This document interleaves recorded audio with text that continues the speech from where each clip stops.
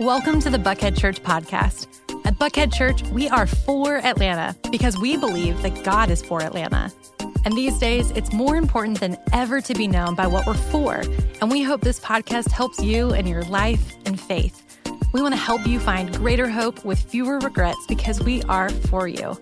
If it's your first time with us, head over to buckheadchurch.org/new so we can meet you and send you a free For Atlanta gift on us. If you're not already receiving weekly emails from us, make sure to head to our website, scroll to the bottom, click Stay Informed, and sign up today. The best way to keep up with everything going on is to follow us on social media, subscribe to our YouTube channel, and download our free Buckhead Church app. But most importantly, I hope the following episode inspires you to take the next step forward in your faith journey this week. Enjoy. Today, I am beginning a brand new series, a three-part series entitled The Weight of Your Words, The Weight of Your Words. We've all been told or we've all heard that, actions speak louder than words. And when it comes to first-time acquaintances or for those neighbors that first, they move in, that's probably true. That, you got to watch what they do because anybody can say whatever they need to say to get in good with you. So actions do speak louder than words.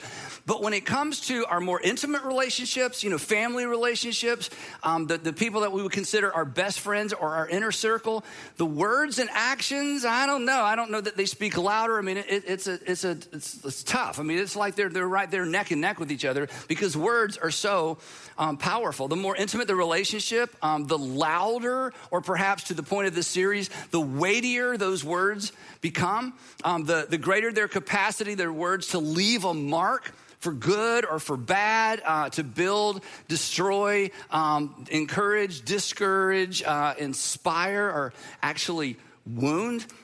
Words in those relationships are powerful, and to underscore just how powerful words are in those, those closer relationships. Even, this is amazing to me, even words left unsaid, unsaid words. This is amazing. Unsaid words, unsaid phrases have the potential to impact the trajectory of a person's life. Now, you may have had a different experience than me, but I've never had anyone quote to me what a neighbor or a coworker never said. But I've had dozens of students, college students, and single adults, married adults, even in some cases senior adults, quote back to me or say back to me, sometimes in tears, a phrase they never heard their father say, a phrase that they would have given anything to hear their father say. I love you. I'm proud of you.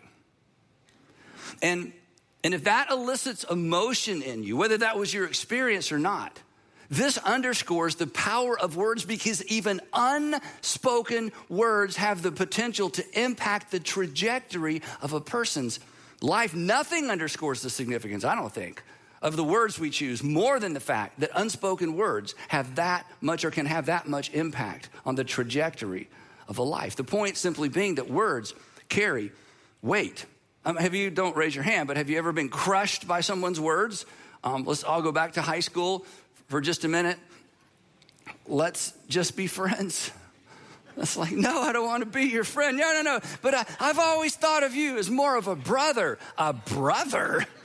I've always thought of you more as a sister. I don't want to be your sister, okay? I want to kiss you, okay? I remember that? It's like, and they were kind of letting you down slow, and you were crushed, and they kind of emotionally, it's like they patted you on the head and walked down the hall, and you're a mess, and they're thinking everything's fine, and you just need to check out, right? It's like you're going to just skip class or call or just walk home because it was just over, really, right?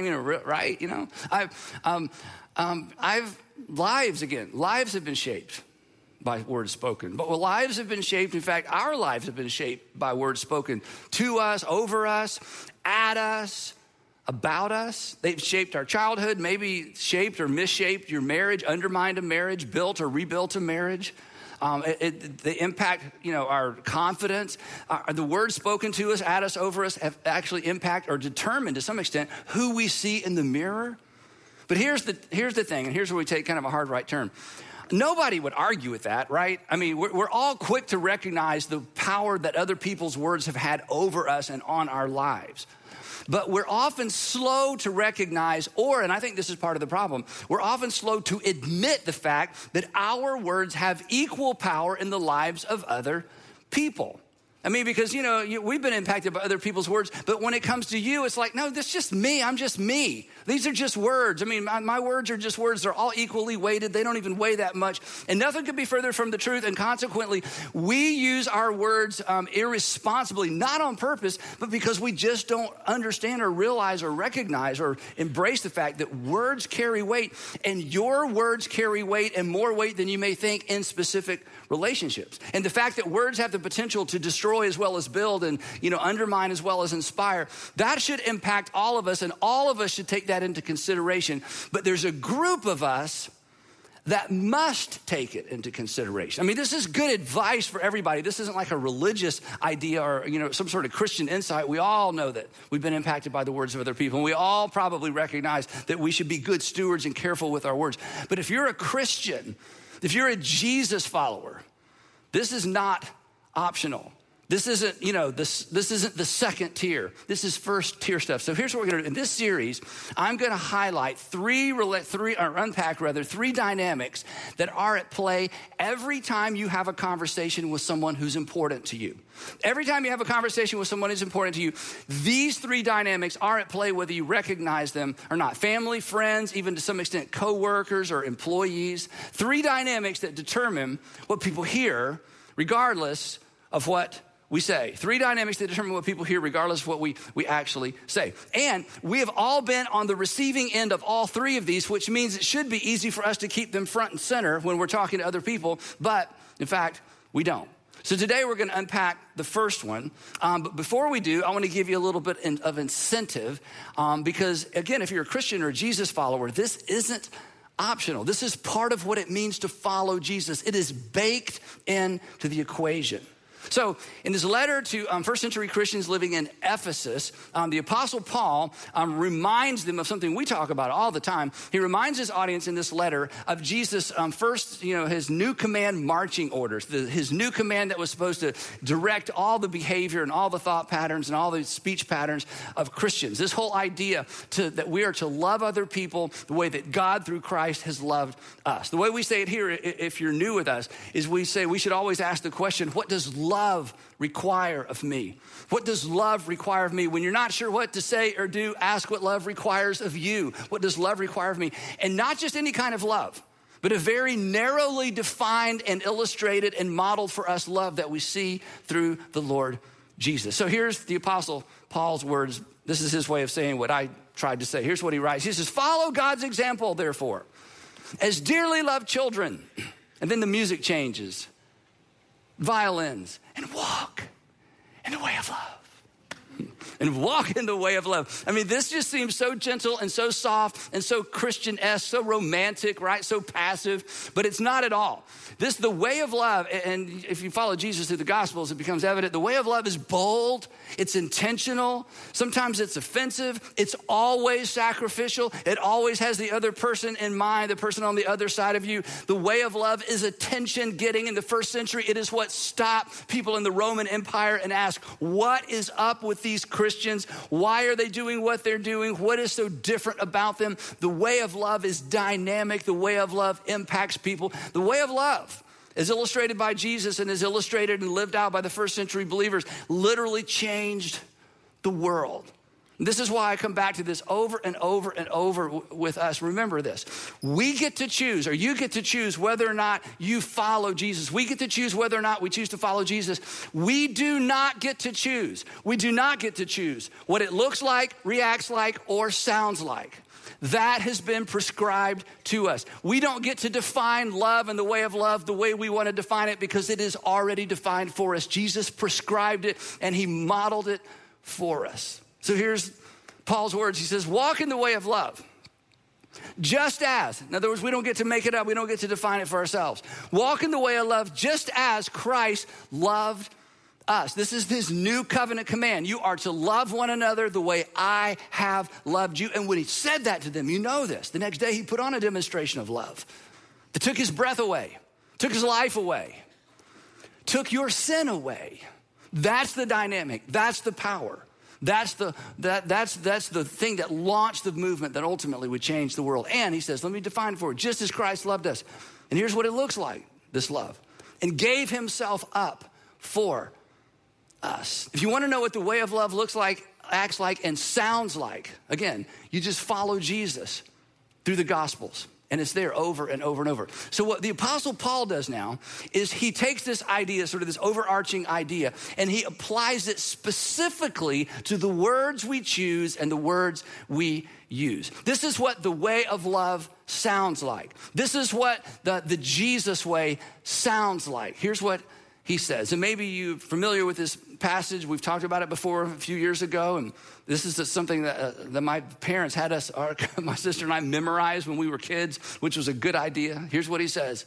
He says, do not, this is Paul again, do not let any unwholesome word, and unwholesome in the first century basically meant stinky, distasteful. It was used of rotting fish. Don't let any stinky, distasteful, offensive word, don't let any unwholesome word come out of your mouths. In other words, he says, I want you to view your mouth as a gate. And when the stinky and hateful and offensive words storm the gate and rush the gate, don't let them through. You're the gatekeeper. Don't let them through. Now, we could, if I hadn't studied so hard for today and prepared so hard, we could just stop the sermon right here. Don't get any ideas, okay? We could just stop right here and say, go home and work on that. And if you went home and worked on that, there would be some people, the people close to you would be so glad you're working on it. They're so glad you're hearing this. In fact, you're listening because somebody sent this to you later. It's like, hey, I just ran across this thing. I think you should listen to it 2 or 3 times, right? Because, come on, we all struggle with this. Because your mouth is a gate and you're not a very good gatekeeper. And I know how you excuse this. I mean, we're all the same. We all use the same excuses. Well, I was just being honest. I was just being honest. So let me just, this has nothing to do with the sermon. Little sidebar comment on honesty. Honesty is saying what is true. Honesty is making sure that what you say is true. Honesty is not saying everything that's true. It's a big difference. Honesty is making sure that what you say is true, but honesty is not saying everything that is true. If you say everything that is true, you will have no friends. If you just go around making observations out loud, you will have no friends. You will have no job. You will have no life. So honesty is not just walking around saying everything. So when you hear yourself excusing your distasteful words, well, I was just being honest, you just remember you weren't being honest. You were being a jerk, okay? So it's different. So that's the point. So we could stop there, and if we did, somebody would be glad you did, but glad we did. But we're not going to stop there. That's the negative. That's the negative. Let no unwholesome word proceed out of your mouth. And then he turns the page and says, let me give you the way forward. But only, this is so important, but only. Now, if you're not a Christian, not a Jesus follower, all this is optional. I don't have any authority. I don't have any business telling you how to live your life. I get that. So if you're like, who are you? I'm nobody. I'm just. But if you're a Christian, if you're a Jesus follower, but only means but only, as in the only ones. He's saying but only. In other words, be selective. When you think about the words that come out of your mouth, be selective. Clear plastic purses only and no backpacks, okay? We're not letting you sneak anything out of here, but only words, this is amazing, that are good for building others up according to their needs. Now, again, when you just read that, you think, that's so soft. That's so unproductive. Can you raise children that way? Can you do performance reviews at work that way? Hey, would you mind coming to work occasionally? I don't want to be too hard on you. And maybe showing up on time and can you be a teacher in grade? I mean, can you do this? And the answer is yes, because this is important. Paul's point was not be nice. His point is this: use your words to build others up. That's the point. Your words should build others up. Words are like building material. And when you leave the construction site, that is when you leave the conversation, the positive conversation, the not so positive conversation, the things that you should say more of and you finally started saying more of them, the things that you don't want to say because it hurts feelings, but they need to be said. Whenever you leave the construction site, Paul says the person on the other side of you should be built up. They should be better for it. But, and this is where it starts to break down for me, to be honest. But in order for that to happen, for my words to build you, for my words to ensure that the person on the other side of me is built up by my words, it means I have to be a student. It means I have to pay attention to that person. It means I have to understand that person. It means I have to play into what I understand about that person. And that takes patience. That takes work. That takes, as James said, be quick to listen and slow to speak. Because Paul says the goal is to choose words and to tailor words. Look at this, to their needs. Now again, this is where I struggle, and I'll tell you why. And maybe it's just me, but I'm just gonna confess this on the screen. I'm confident that what they need to hear is what I need to say. I mean, I just feel like because I have so much energy around what I need to say, that must be what they need to hear. And this is when I always have to apologize, especially as a parent. I mean, how many times as a parent, you can relate to this. You go upstairs or you go to your child's room and you say what needs to be said, and then 20 minutes later, you're up there apologizing. And you're like, why am I apologizing? I said, because you didn't say what they needed to hear the way they needed to hear it. You said what you needed to say the way you needed to say it. Paul's going, come on, grow up, be mature, guard that mouth, put a gatekeeper on that mouth. You need to make sure that whatever comes out, it builds them up according to what they need. And the reason I'm confident that they need to hear what I have to say is because I feel so much better after I've said it. Just being honest, right? I don't understand why they don't feel better. The truth is, and I'm judging you a little bit, but I'm judging myself as well. Most of us, maybe you're the exception, most of us are more dialed into what we need to say than what others need to hear. Sometimes we hesitate, if we're honest, sometimes we hesitate to say what they need to hear. Sometimes we hesitate to say what they need to hear because it's uncomfortable for us, and all of a sudden it's about us again. Sometimes we're uncomfortable saying what needs to be said because we don't want to alienate them, because we'll miss them, and again, it's back to us. Or we fear their rejection, and all of a sudden it's back to us. And before long, we're back to tailoring our words to what suits us and our need in the moment. I select my words with me in mind. This is why, listen. This is why this is baked into following Jesus. Because Christianity is an others first life orientation. Christianity is an others first life orientation, which means everything about my life. And again, it is so easy to stand up here and say this with a microphone, okay? But whether it's easy for me or not, or whether I do it well or not all the time, the truth is Christianity is an others first orientation, which means I have to choose my words with the needs of other people over my needs to say things and what I want to hear me say and what I want to walk away thinking, oh, well, I finally told them. And before long, if we're not careful, it's all about us. It's all about me. It's all about you. I select my words with me in mind. I say what's most helpful to me according to my needs. Which is fine if I care more about me than I care about you. Which is fine if you care more about you than you care about the person on the other side of you. And this is where Jesus just levels the playing field, because he never made it about him.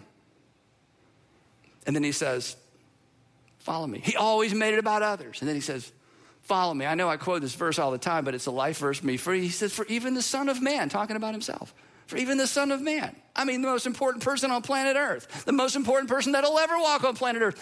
Even the Son of Man did not come to be served, but to serve. Here's that word again, and give his life, a ransom for many.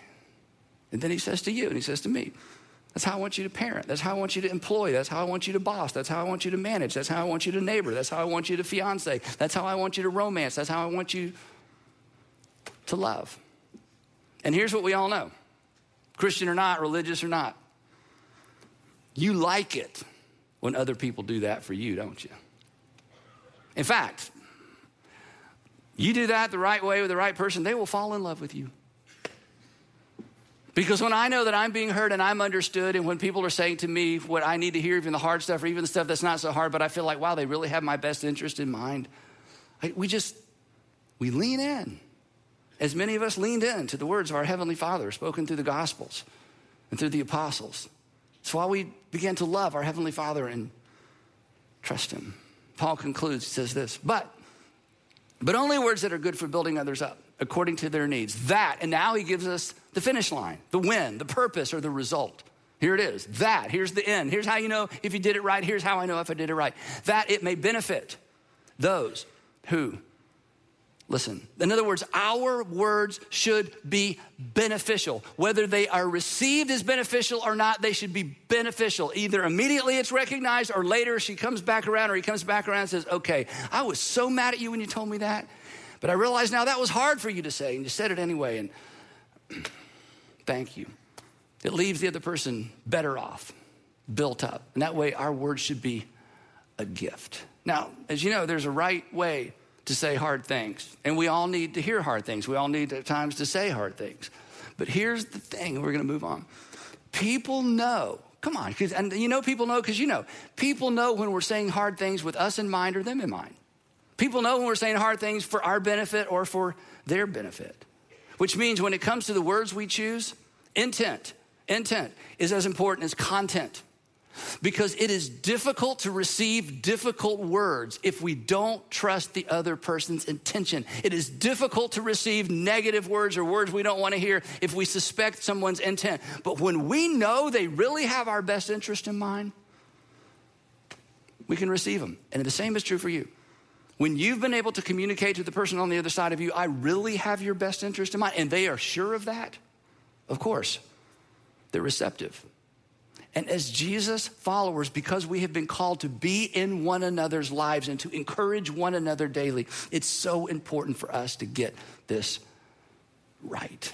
So, in review, do not let any unwholesome word come out of your mouth. Only such words are good for building others up according to their needs, that it may benefit those who listen. That's what following Jesus sounds like, which brings me finally to the first of these three dynamics we're going to talk about in this series that play into every conversation with the people who are closest to us. Three things that we should take into consideration because we want other people to take them into consideration when they're talking to us, but oftentimes they don't, and consequently, because we've not focused on them, because we've not put words around them, oftentimes we don't either. So here's number one. Number one, words are not equally weighted. Words are not equally weighted. Nobody's gonna write down what I'm about to say next because we all know this, but for some reason we forget it. Negative words weigh way more than positive words. Let's just say this out loud together. Ready? All of us, all the campuses, if you're watching online, negative words weigh than. One more time, I want us to emphasize weigh, okay? Negative words weigh way more than positive words, right? Now, depending on the study you look at, and all kind of studies have been done on this, the experts tell us that you need 5 to 9 positives to counterbalance one negative. But most of these surveys were done in marketplace relationships.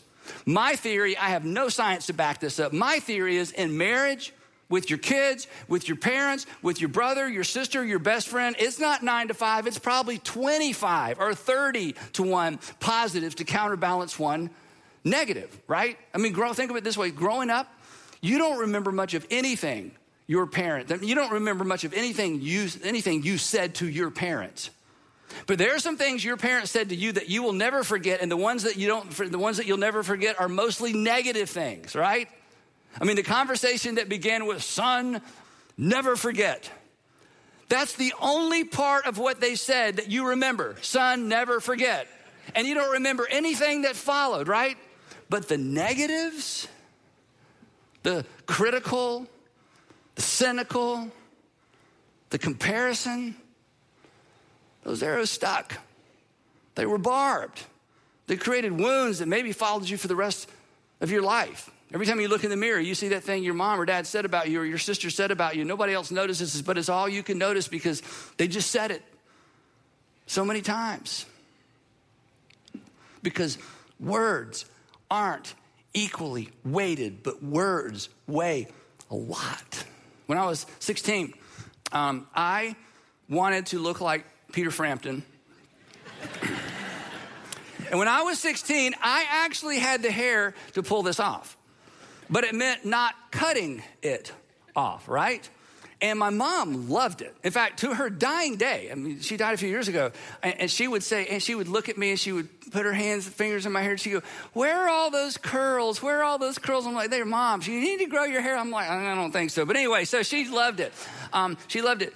And, here's a picture. So here I am. Yeah. Now, I know what you're saying, so I'm going to say it for you. You don't know who Peter Frampton is, but you know who Napoleon Dynamite is. And when I watched Napoleon Dynamite with my kids all those years ago, I thought, I don't know what you're laughing about. That's like my life story. Even the handle, the bicycle thing with the ramp, let's don't go there. Anyway, it was just so my life. So anyway, my mom, she just thought it was so pretty. We can move on. It's so pretty. But my dad, he did not like it. He would tell me, he said, it makes you look like a girl. You're laughing at that? I thought I would get like a sympathy moan, okay? Wow, tough crowd. I know some of you watching online, you were like, oh, that's terrible. Your dad would say this. So let me tell you about an incident. You all have these. I'm just sharing mine, okay? And don't share this outside the room. So I'm standing in the little foyer of our little house in Tucker. I was 16 years old. And I'd just gotten back from getting a haircut where I got it cut short-ish, And my dad walks up to me. I mean, I remember where I was standing. He said, and I quote, now you look like my son. Don't laugh at that. That is not the laugh line. I know now you look to me, now you look like my son. And I still remember what I thought in that moment. I thought, whose son did I look like an hour ago? And how did I respond to those words that today I still remember them? I followed in my father's footsteps and worked for him for 12 years. Because those weren't the only words he said. But I will never forget those.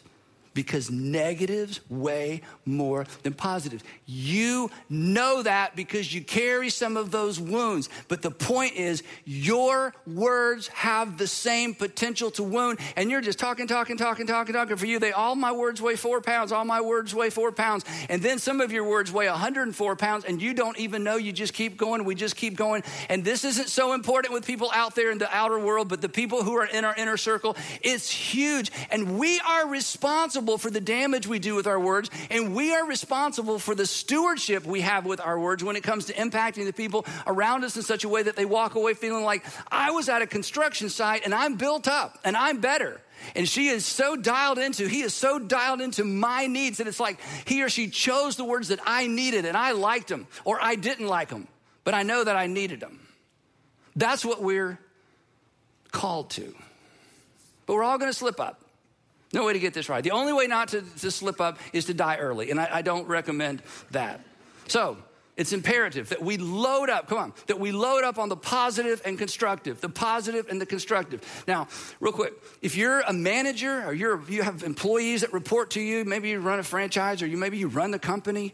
If you're a parent or a grandparent, listen, this is so important. The positive to negative ratio and loading up on the positive and way overdoing the positive, that's what ensures that constructive criticism has its intended result. That what you wanted to be received is received. What you wanted acted on is actually acted on. It's what ensures that negative comments have result or positive change or result in positive change. Now here's where this lands with some of you. I'm going to press in a little hard. Dads, if you're a man of few words, I have a feeling if you're a man of few words, the negatives come more easily than the positives. That's just kind of how it goes. You don't say a lot of positive things. You're just not that verbal. But I mean, if something goes wrong, I mean, you're on it. And in your mind, I'm just telling you the truth. I'm just being honest. So look up here.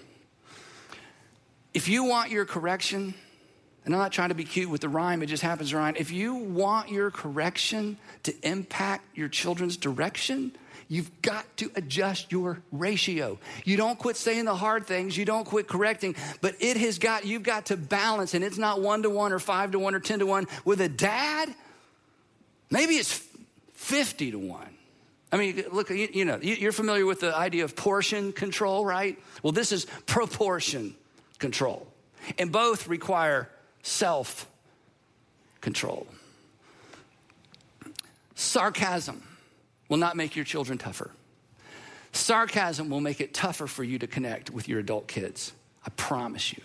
Eradicate it. It doesn't accomplish anything. And load up on the positives. Even if it's uncomfortable. Look up here. Even if it's uncomfortable because it's not about you. You're a Christian and you're a parent. You're a grandparent. It's about him. It's about her. It makes it tough to connect with our children if we don't get the ratio right. Bottom line, words, they're not equally weighted. Words are not equally weighted. Negatives weigh way more. Negatives are necessary, but they bounce and they wound if they aren't the exception. We've been told, you've heard this, right? We've been told that it's possible to have too much of a good thing. You've heard that before? It's possible to have too much of a good thing. When I hear that, nothing ever comes to mind. Like, can't think of anything that's too, of a good thing, right?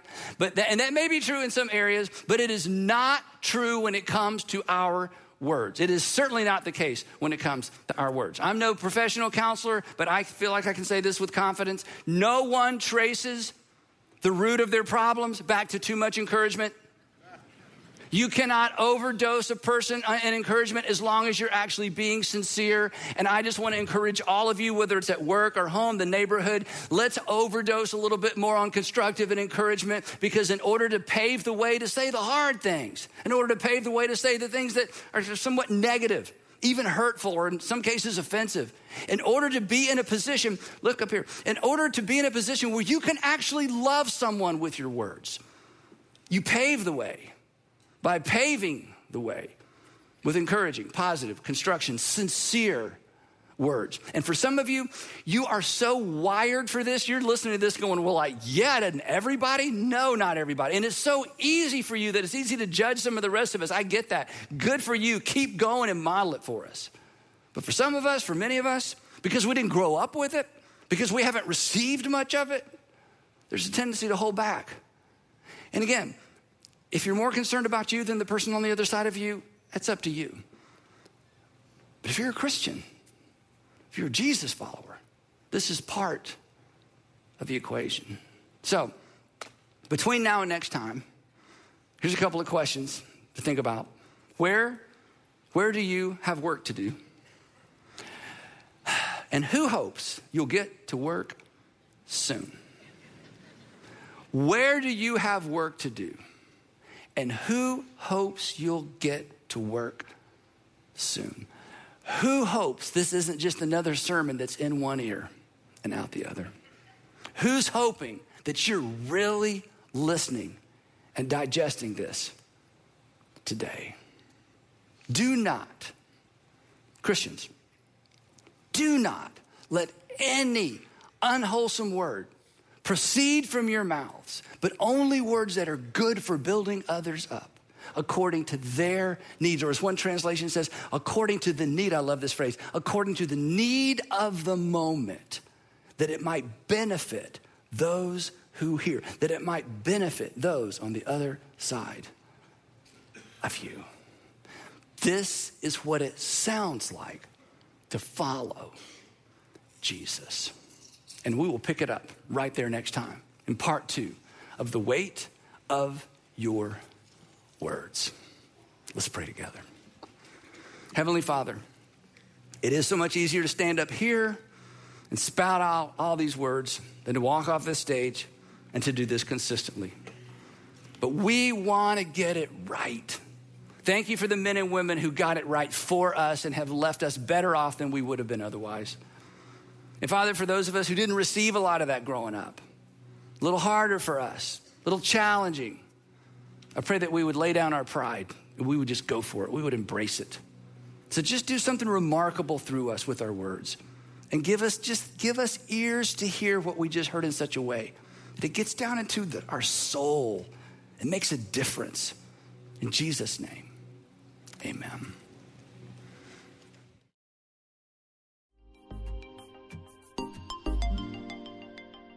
Once again, thanks for listening. If you'd like to hear more messages like this, we've made it super easy.